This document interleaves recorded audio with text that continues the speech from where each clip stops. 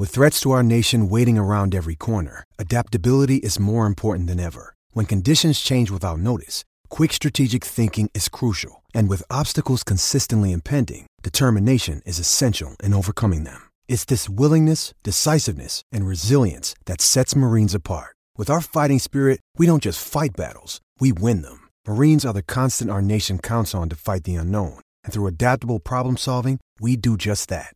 Learn more at marines.com.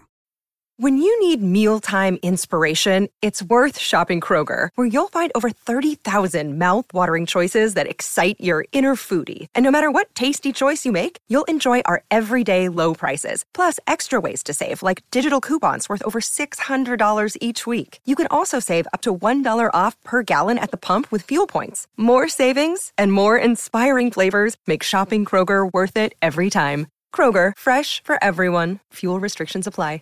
Hey everybody, it's Dan, and this is our Wednesday edition of the Orange and Brown Talk podcast. Mary Kay Cabot, Scott Patsko, Ashley Bastock, and I discuss 3 Brown stories. We start with Kevin Stefanski and where he ranks in the PFF coach rankings. Then we talk a little Odell Beckham Jr., and then we get into Deshaun Watson and the 24th lawsuit that was filed against him on Monday. Now, as we were recording, a piece from Jenny Vrentas posted of the New York Times, and we discussed it a little, but it actually posted just as we were recording, so we were unable to really deep dive into that. But just so you know, any details in that story, anything referenced in that story, we were recording as that post, and we're kind of reading through it as we were going. So we mostly focused on the 24th lawsuit. So just a heads up when you get to that section of the podcast, which is in the second half. Now, this is where I tell you about Football Insider, cleveland.com/Browns, the blue banner at the top of the page to get a newsletter delivered to your inbox every single day, access to exclusive stories on cleveland.com/Browns, and of course, you can become one of our text subscribers. All right, here we go. Our Wednesday edition of the Orange and Brown Talk podcast.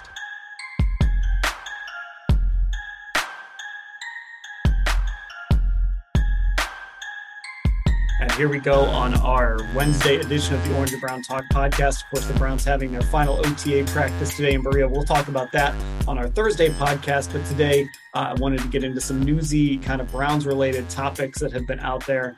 There's 3 things that kind of stood out to me. And the first one is Kevin Stefanski related. So Pro Football Focus put out their coach rankings as part of their kind of season preview deal. And it's been getting a little pushback on social media, and I know the folks on Good Morning Football gave it a little pushback too. But I want to talk about where Kevin Stefanski is on this list. So they have him in Tier 3, average coaches, the next to last ranked average coach, just ahead of Arthur Smith. They have him ranked 19th among NFL coaches. Scott, when you hear that, and we can certainly go over some of the other coaches on this list for comparison's sake, when you hear that, what's your first thought? Well, I did look through the rankings, and my first thought is I hate these rankings. They really, number one, ranking coaches is just, and I know we've done this on our podcast, but my goodness, good luck figuring out a universal way to figure this out. But they do go, they include offensive and defensive rank, which I mean, I don't know how much you want to saddle an offensive coach with how the defense plays and vice versa.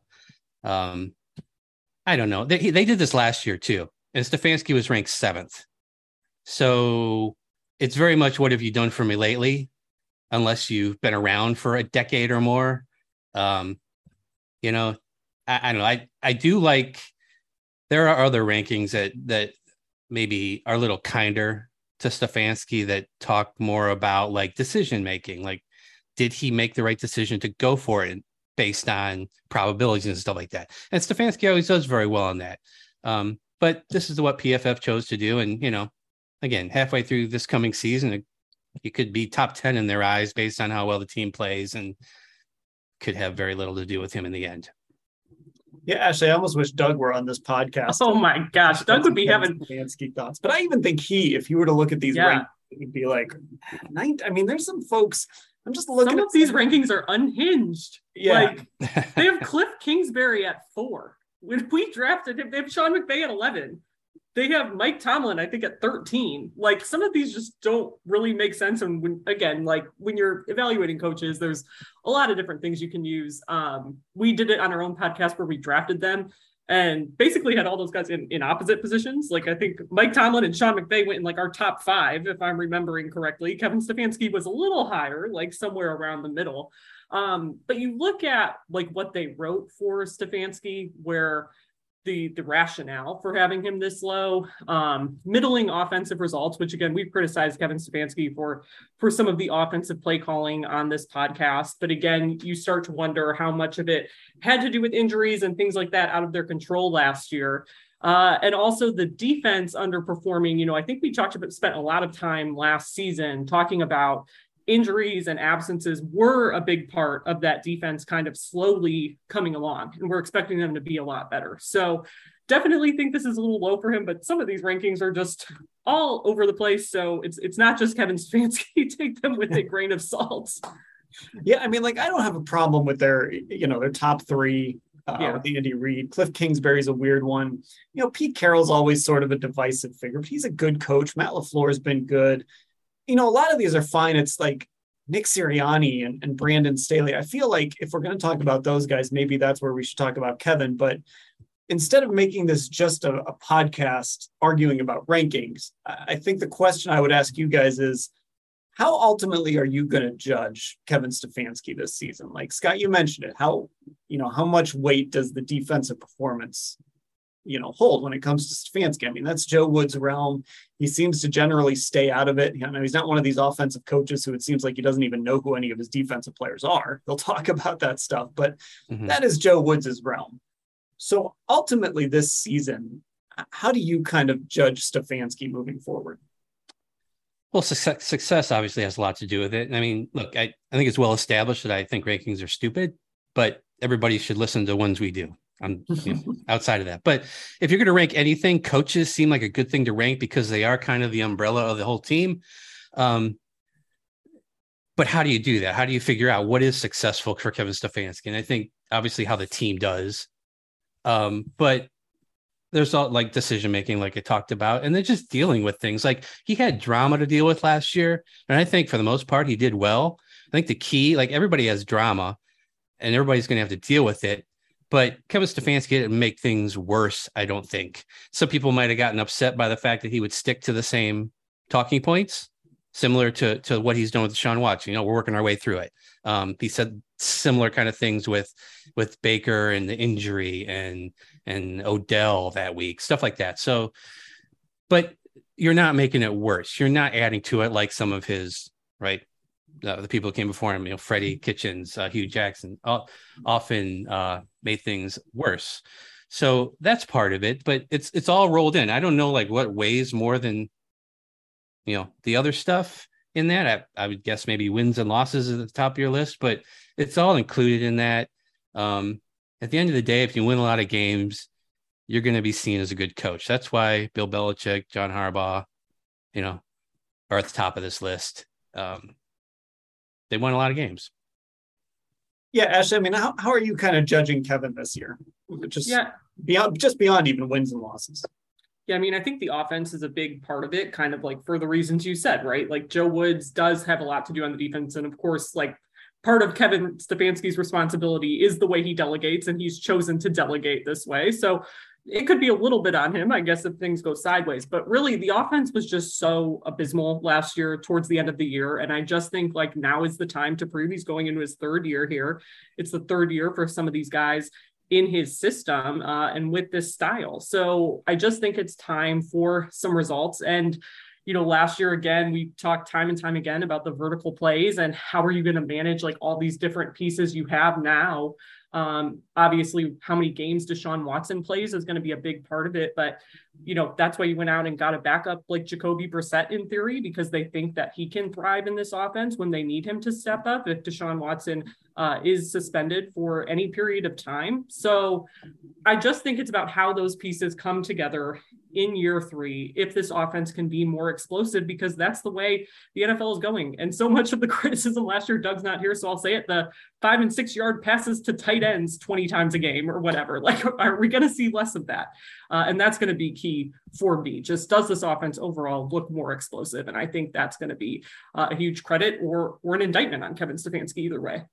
I wonder how much their their process changed in deciding these rankings, because I'm just looking at the top here of this year's, and it mentions that we will not be considering factors such as roster construction decisions or giving outside weight to factors such as passing rate or fourth down decisions. Whereas last season, again, where Kevin Stefanski ranked 7th after just 1 year as a head coach in the NFL, it did mention that their ability to win games by multiple scores and fourth down decisions all factored into these rankings. So perhaps things changed, and maybe that kind of hurt Stefanski and just this type of ranking from PFF.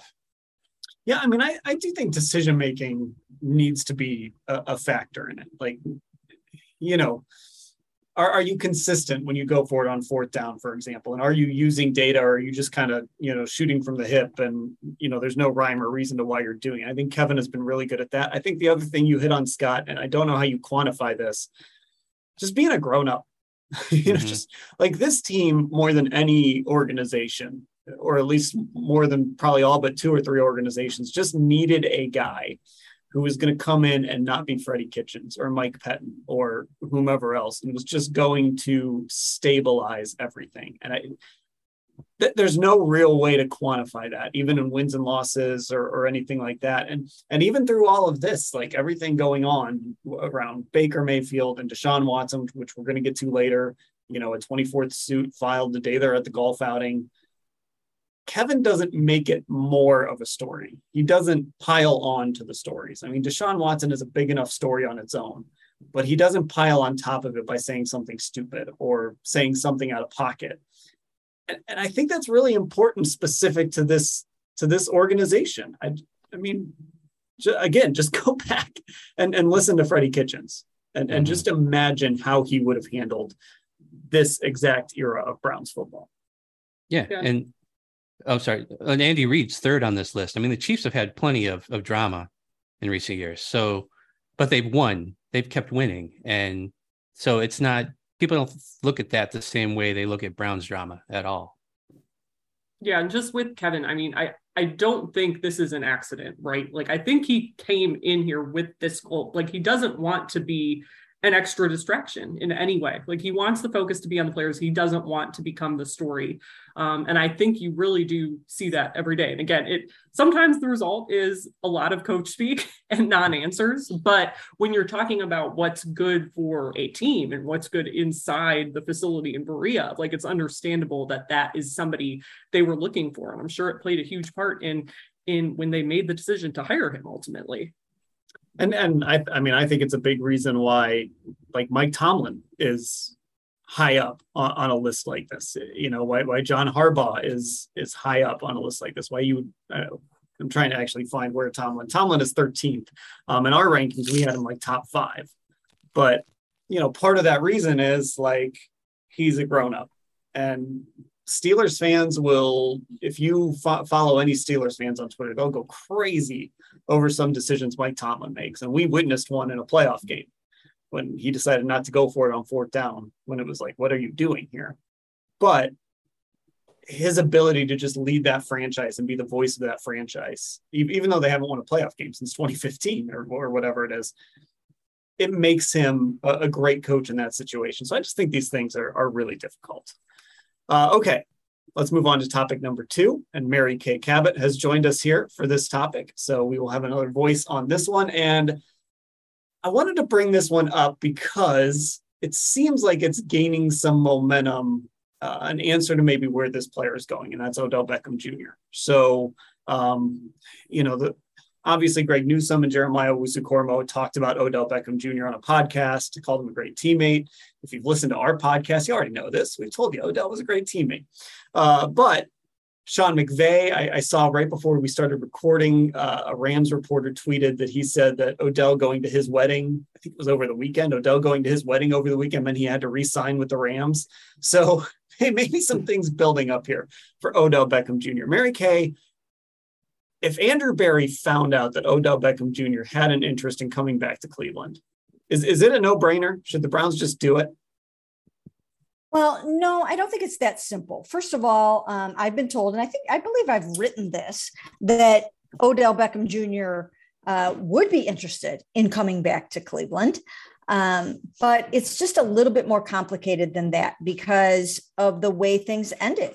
I mean, it was so controversial. It was so sort of toxic that week. And, it was a big deal. And there are people in the organization as we speak that still feel like he quit on the team and did the team wrong. So those fences would have to be mended. Now, I'm not going to say that it's an absolute 100% deal breaker, but that's a pretty big hurdle to cross. There are some folks that felt like that he just did not handle that correctly.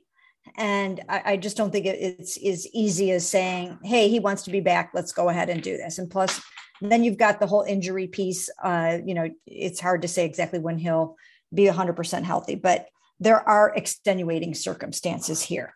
That was kind of the first thing that stood out to me is it's great that the players viewed him as a good teammate, but there's got to be some tough feelings in that front office, at least a little bit, and some tough feelings in that coaching staff, considering, nobody else did what Odell did. Everybody else was kind of going through the same things too. But, Jarvis showed up and played, Nick Chubb, Kareem, these guys still were out there and performed and did the best they could. And then when Odell leaves, it's kind of, he tries to shift this narrative to he kind of got screwed over. That's kind of a tough ask to be like, all right, just welcome him back with open arms. I mean, what do you think, Scott? Yeah. And I mean, some of his teammates might be ready, but is Kevin Stefanski ready? I mean, I know the fingers were all pointed at Baker Mayfield in that video, but you have to think Kevin Stefanski was caught in the middle of that as well. And I'm sure he has thoughts on whether or not Baker was, or Odell was as open as he, as his father claimed that he was in those videos, or whoever made the videos. So there's that. And I just outside of the locker room, I think Mary Kay is right. That might not be the whole thing that you have to overcome here. There are other people that you'd have to win over. I don't know. That's a tough one. On the one hand, the Browns seem to be like open for anything as far as who they're going to bring to this team. And on the other, I think you're right. Just the way it ended. If he had just left in free agency and was just out there and it was kind of a clowny situation, then it might be different. But I don't know. That's a tough one to kind of overlook and say, all right, yeah, we'll just move on, pretend like that didn't happen. And as we like to reference, Ashley, that was your first week on the job. So, yeah. I mean, you got that full vibe. Second week on the job, yes. You got that full Odell vibe. I mean, could you see a reconciliation? It's really tough. And I mean, a big part of it too is like the on the field stuff, right? Like, when's he going to be ready to play again after tearing this ACL again? It's tough. So it's not like you would be signing him and he would be coming in and immediately be another weapon in that receiver room for them to have. You would have to have some patience. And I don't really know at that point if it would be worth it for those people who still have those hard feelings necessarily. But again, you talk about him time and time again, and we saw it in real time with these guys who were saying, John Jackson III said they would welcome him back with open arms. Like, he obviously was really, really beloved in that locker room by these guys for the kind of teammate that he was. But I just don't think it's realistic at this point. And like I said, the injury for me is a big part of it, where it's kind of like, why would you be super eager to make that move if the opportunity was there anyways? I think he's a great teammate as long as you're not a quarterback. That's one thing we've learned about Odell over the course of his career. So Mary Kay, I guess the other part of this is, Kevin Stefanski has said personalities are welcome. Although it's very interesting, most of the personalities right now appear to be on the defensive side of the football. Nick Chubb obviously is one of the faces they got, and they get Amari Cooper, who's kind of the Nick Chubb of wide receivers. Donovan Peoples-Jones is a pretty quiet guy. When you bring in Odell, there is a little bit of a circus that comes with him, whether it's his fault or not. Some of it is, some of it isn't. There is a circus that comes with Odell. Do the Browns want to welcome that back? Well, I just got the feeling, when they said goodbye to Jarvis Landry, that they were willing to sort of shut the door on that period of the Odell Beckham Jr., Jarvis Landry, kind of Baker Mayfield thing. So I think, I just don't know if they want to go back there again. Again, a lot of water under the bridge. But he does bring a fiery nature. He is very upbeat. He does bring an energy to practice. And I do think that on that side of the ball, they could use a little bit of that.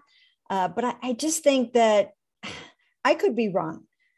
It's my understanding that as of about March, the Browns, even though Odell would have been open to coming back, they were not interested in bringing him back at that time. And like I said, I'm pretty sure that I wrote that in a Hey MK or a Browns Insider or something like that. If it does change, then it will be a dramatic departure from what the vibe was in somewhere around March. Because like I said, at this point, I just think that there are enough people that are not for it. But I mean, if you start to get, I mean, the one person who would need to be all for it would be Deshaun Watson. If Deshaun Watson decided that he wanted Odell Beckham Jr., that would change the game. But at this point, right? I mean, if he wanted him, then I think that their ears would perk up on that a little bit. But to this point, I really haven't heard anything along those lines, and I just don't see it right now. But I suppose, you know, there could be, a paradigm shift at some point here, but I guess I'm not feeling it. Yeah, that's always an interesting line for a GM to have to walk is, what he wants to do. And then when a player like Myles Garrett starts chiming in on, hey, I'd really like you to do this. You obviously want to keep your players happy, but if you make a transaction and it doesn't work out or it ruins a season or something, it's not Myles Garrett that is going to lose his job or anything like that. So that's always a tough line for a GM to walk. But it would be very interesting if Deshaun Watson, if he's ever made available to us again, says, hey, I'd really love to have Odell Beckham Jr. on this football team. I think that's somebody that you would probably have to listen to at least a little bit. He's got to have some pull in the organization. All right. Speaking of Deshaun Watson, we have to talk about the legal side of it, and we are going to do that here after the break. Hey, it's Kaylee Cuoco for Priceline. Ready to go to your happy place for a happy price? Well, why didn't you say so? Just download the Priceline app right now and save up to 60% on hotels. So whether it's Cousin Kevin's Kazoo Concert in Kansas City, go Kevin, or Becky's Bachelorette Bash in Bermuda, you never have to miss a trip ever again. So download the Priceline app today. Your savings are waiting. Go to your happy place for a happy price. Go to your happy price, Priceline. I'm back on the Orange and Brown Talk podcast. And so here we go. We've reached one of those points where we've got to talk about the Deshaun Watson off the field stuff. He was at the Browns charity golf event on Monday. And that was sort of a, that weird disconnect, right? Deshaun's kind of there. He's the quarterback. He's the face of the team, but it's also kind of kept very low key. And it was the day that a 24th lawsuit was filed. And the reason I want to talk a little bit about this one is because obviously there were some very disturbing details in it. If you haven't seen those and want to see those, Mary Kay has a story at cleveland.com/Browns. You can kind of see the details of that. We don't have to get into those here. But the reason I wanted to bring this up is Rusty Hardin in response seemed to indicate that they didn't know who the accuser was.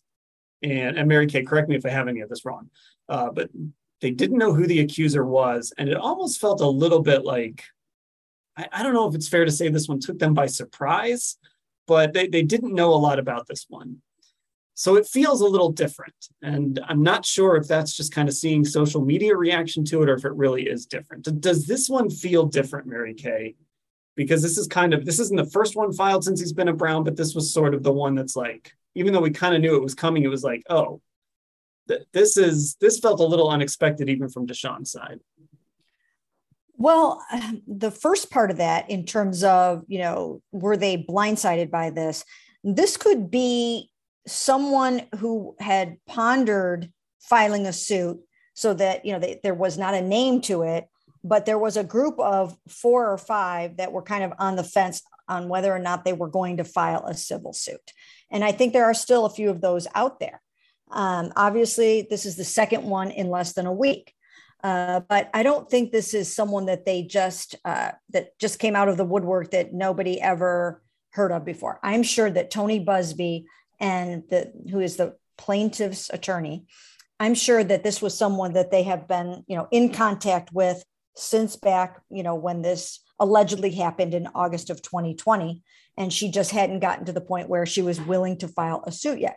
So this could be where Rusty Hardin knew about, some of these sort of Jane Doe type cases and did not know the person's name. So they haven't had a chance to research it. They haven't had a chance to look into allegations. Once again, Rusty Hardin denied that Deshaun Watson has done anything inappropriate here. So I guess it feels different from that standpoint that, that it's new to Browns fans. I mean, these two cases are the first ones since March and April of 2021. And so therefore it's been, over a year, and Browns fans and Browns media, like, we weren't there for, 0 through 22.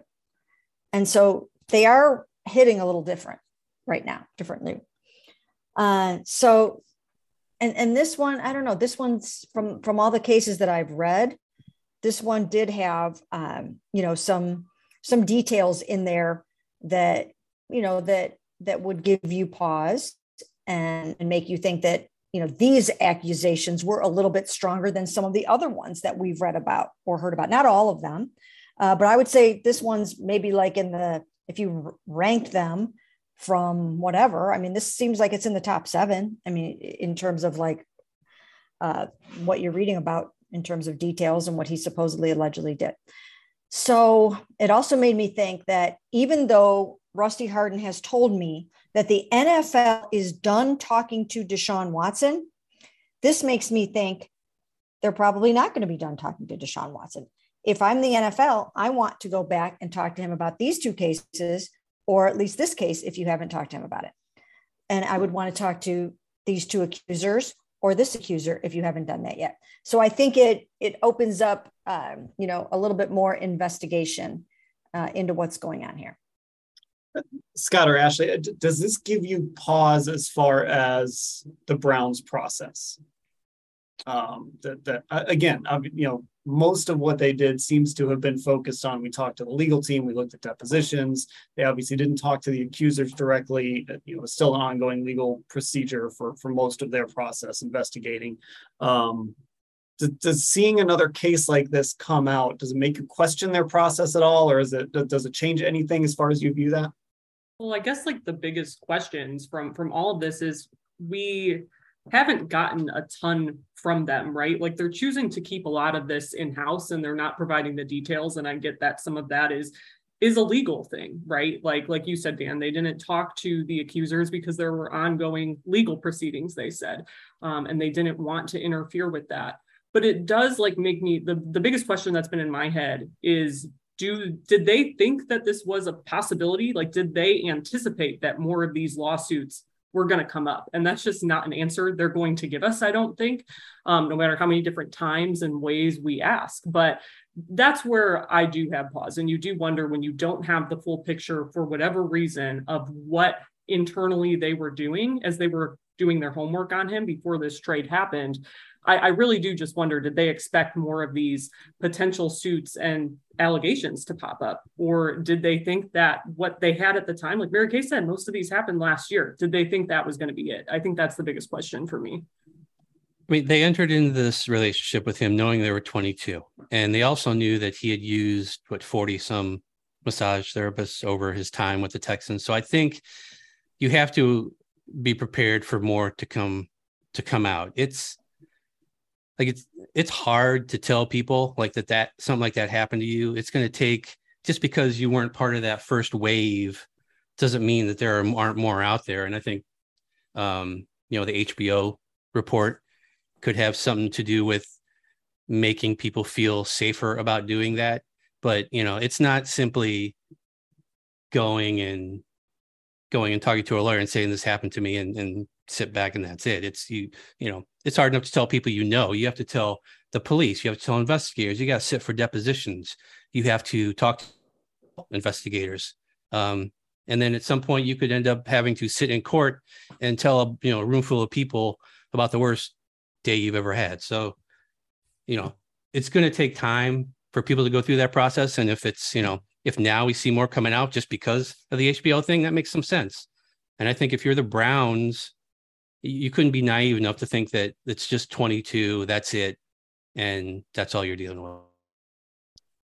So, Mary Kay, you mentioned the NFL side of this. And I guess one of the things, if more of these suits get filed, I mean, and look, a lot of this is legal stuff, and it's hard to say for sure.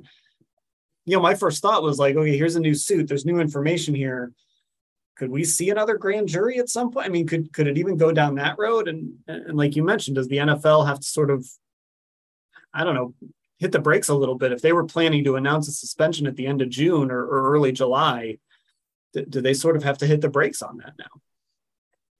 Well, that's why I think it's important for them to keep the investigation open right now. There are too many new things that have cropped up in the last couple of weeks for them to close it up and hand it over to Sue L. Robinson right now. You could make a mistake that way. So yeah, I do think that they've got to talk to these accusers. They need to talk to Deshaun again, I think. And yeah, I think there is a possibility that someone could decide to go the criminal route again and try to file a criminal complaint.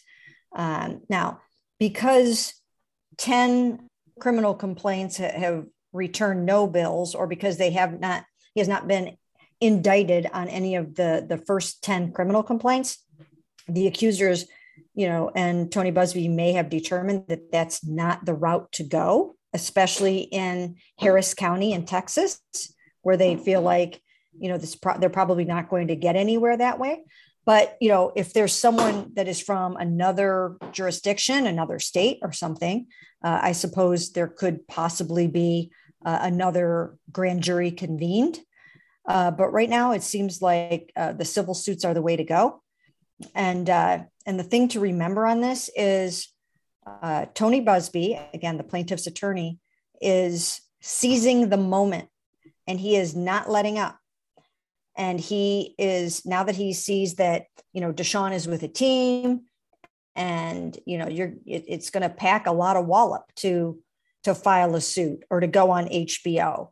So he's taking advantage of that, especially when it's happening at really crucial times, like the beginning of OTAs, or maybe they'll wait and do something for the mandatory minicamp next week. But it just seems like he is strategically using key moments and key times to get the most out of the filings and whatever else he's choosing to do, like the HBO interviews. I mean, he's really got a strategy, and it is hard to win anything in the court of public opinion on any of this.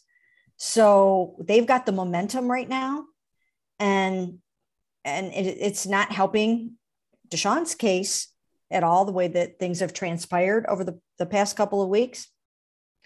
And really, he might not be able to have his real say until the cases go to trial. And that might never happen, because with the way this is all going, I mean, they might just give up and say, this isn't worth it. Let's settle these cases. So don't know where it's going yet, but I think it might be a little premature for the NFL to announce after, mini camp or, on June 1st, that it's a 6-game suspension when there still seems to be things happening in the case. So I've sort of let myself go down this road a little bit, because I 2 weeks ago, I thought this would be crazy, and maybe I'm being a little prisoner of the moment. I'm not saying this is going to happen or that I would even predict it, but it feels, I guess, this whole idea of like a year or like a really extreme suspension NFL wise feels like it's more on the table. Am I overreacting in thinking that? Does anyone hear that and think, no, that's completely insane? It won't be more than like 8 games. It just, I don't think it will happen, but it feels like, maybe they would start there and it would be appealed down. It just feels more realistic for whatever reason. Maybe I have too much time to think. I don't think that like 22 accusers, 24, that doesn't, to me, move the needle much as far as the seriousness of this whole situation. It's the same. What these last two accusers are saying is, it's in the same ballpark here with everything else. It's not as if I don't know, it's still a really serious situation. So I don't know if that's changed my ideas of suspension. Look, the NFL could do whatever it wants. It could suspend him for 8 games, and then somebody goes and files a criminal charge, and it goes to court, and this whole thing gets worse. And then they just say, he's out for the year, or he's indefinitely suspended. I mean, we saw Josh Gordon's role, or his situation change multiple times while he was here. So I don't think there's any precedent they need to set here. It's just 8 sounds about maybe, like you said, where the starting point is, and then it could go less if he appeals it down. It can go more. I don't know if the NFL is really, if they don't have an idea right now after talking to everybody, are they ever going to have an idea on what, what's going to happen to him? So, but I think 8 sounds like a good place to start. I just wanted to say real quick, as we're taping this podcast, Jenny Vrentas, who was with SI.com and covering this case very, very closely, and is now with the New York Times, has just released either one big sort of takeout or a series of stories. And I'm just looking at this on Twitter right now. And she's talking to a lot of the women who have given massages to Deshaun Watson. And this tweet says, Deshaun Watson received massages from at least 66 different women in a 17-month period. Some of these women, speaking publicly for the first time, described experiences that undercut his insistence he was only seeking professional massage therapy. So that's one of the tweets. And then the other one below that by her says, a spa in a strip mall and the team he played for at the time played roles in enabling this series of massages. And the regular dialogue Harden had with prosecutors before the grand jury demonstrates, at the least, the value of a well-paid and well-connected lawyer. So again, there's more and more coming out. There's more to be determined. There's more to be investigated. And I'm sure there are some things in these Jenny Vrentas stories that will cause the NFL to maybe perhaps want to go back and talk to some of these women if they haven't filed suits, or to go back and talk to Deshaun again. So again, this is not going to be over until the suspension is behind him and until all of the suits are settled or have been played out in court. Yeah, this, like you said, this just posted as we're recording here. So, and she's done a lot of great work on this as well. She's talked to she's done a lot of investigative work on this story. So if you haven't, actually, if you go to her Twitter profile at Jenny Vrentas, Vrentas, she has pinned at the top kind of one of the key pieces of the reporting that's been done on all this back when he was with the Texans. So make sure you check all that out. And yeah, I mean, this just sort of reinforces, like, the NFL can't, without having read this yet, the NFL can't afford to take this lightly. They can't. There is I hate to say it this way, there is a PR element to all this. And if all this stuff is out there, it's going to be really hard for the NFL to just kind of shrug and say, 4 games. Mm-hmm. All right. I don't know that there's that much more to Mary Kay, go ahead. I was just going to say, you're right. I mean, the more momentum they gain on that side of it, the harder it probably will be for the NFL and for independent disciplinary officer Sue L. Robinson to, just to hand down a short suspension. I mean, it just seems like, it could be taking on a little bit of a life of its own, and it's mushrooming somewhat here. And I don't know if now is the time for them to make a decision. It almost seems like they need to just sit back a little bit and continue their review. Well, then the question becomes, when does the commissioner's exempt list come into play? I know he's talked about that before and not intending to use it, but if this is an ongoing thing and you still get more information, and the headline of Jenny's story, by the way, how the Texans and a spa enabled Deshaun Watson's troubling behavior. It's one of the things that one of the recent accusations pointed out, that there was a spa owner that seemed to understand what was going on. So then it just becomes a bigger thing, more people involved, more people that can get in trouble. When does that exempt list come into play? Does he change his mind and decide to use that? 66 is a lot. I mean, for the numbers we've seen already, which we've already said, or at least I've already said, are concerning, and other people have too. 66 is a lot. Like in the context of all this, to see another number that's like, whoa, that's not great. That I think that says something about all this.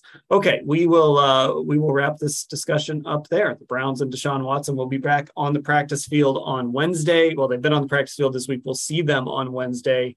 I would assume we are not going to be hearing from Deshaun Watson on Wednesday, but if we do or don't, we'll have a podcast coming your way, recapping OTA practice. That'll be in your feed on Thursday. So make sure you're subscribed wherever you listen to your podcasts, Apple Podcasts or Spotify. And of course, like I always tell you, become a Football Insider subscriber. Cleveland.com/Browns, the blue banner at the top of the page. Mary Kay, Scott, Ashley, I will talk to you all later.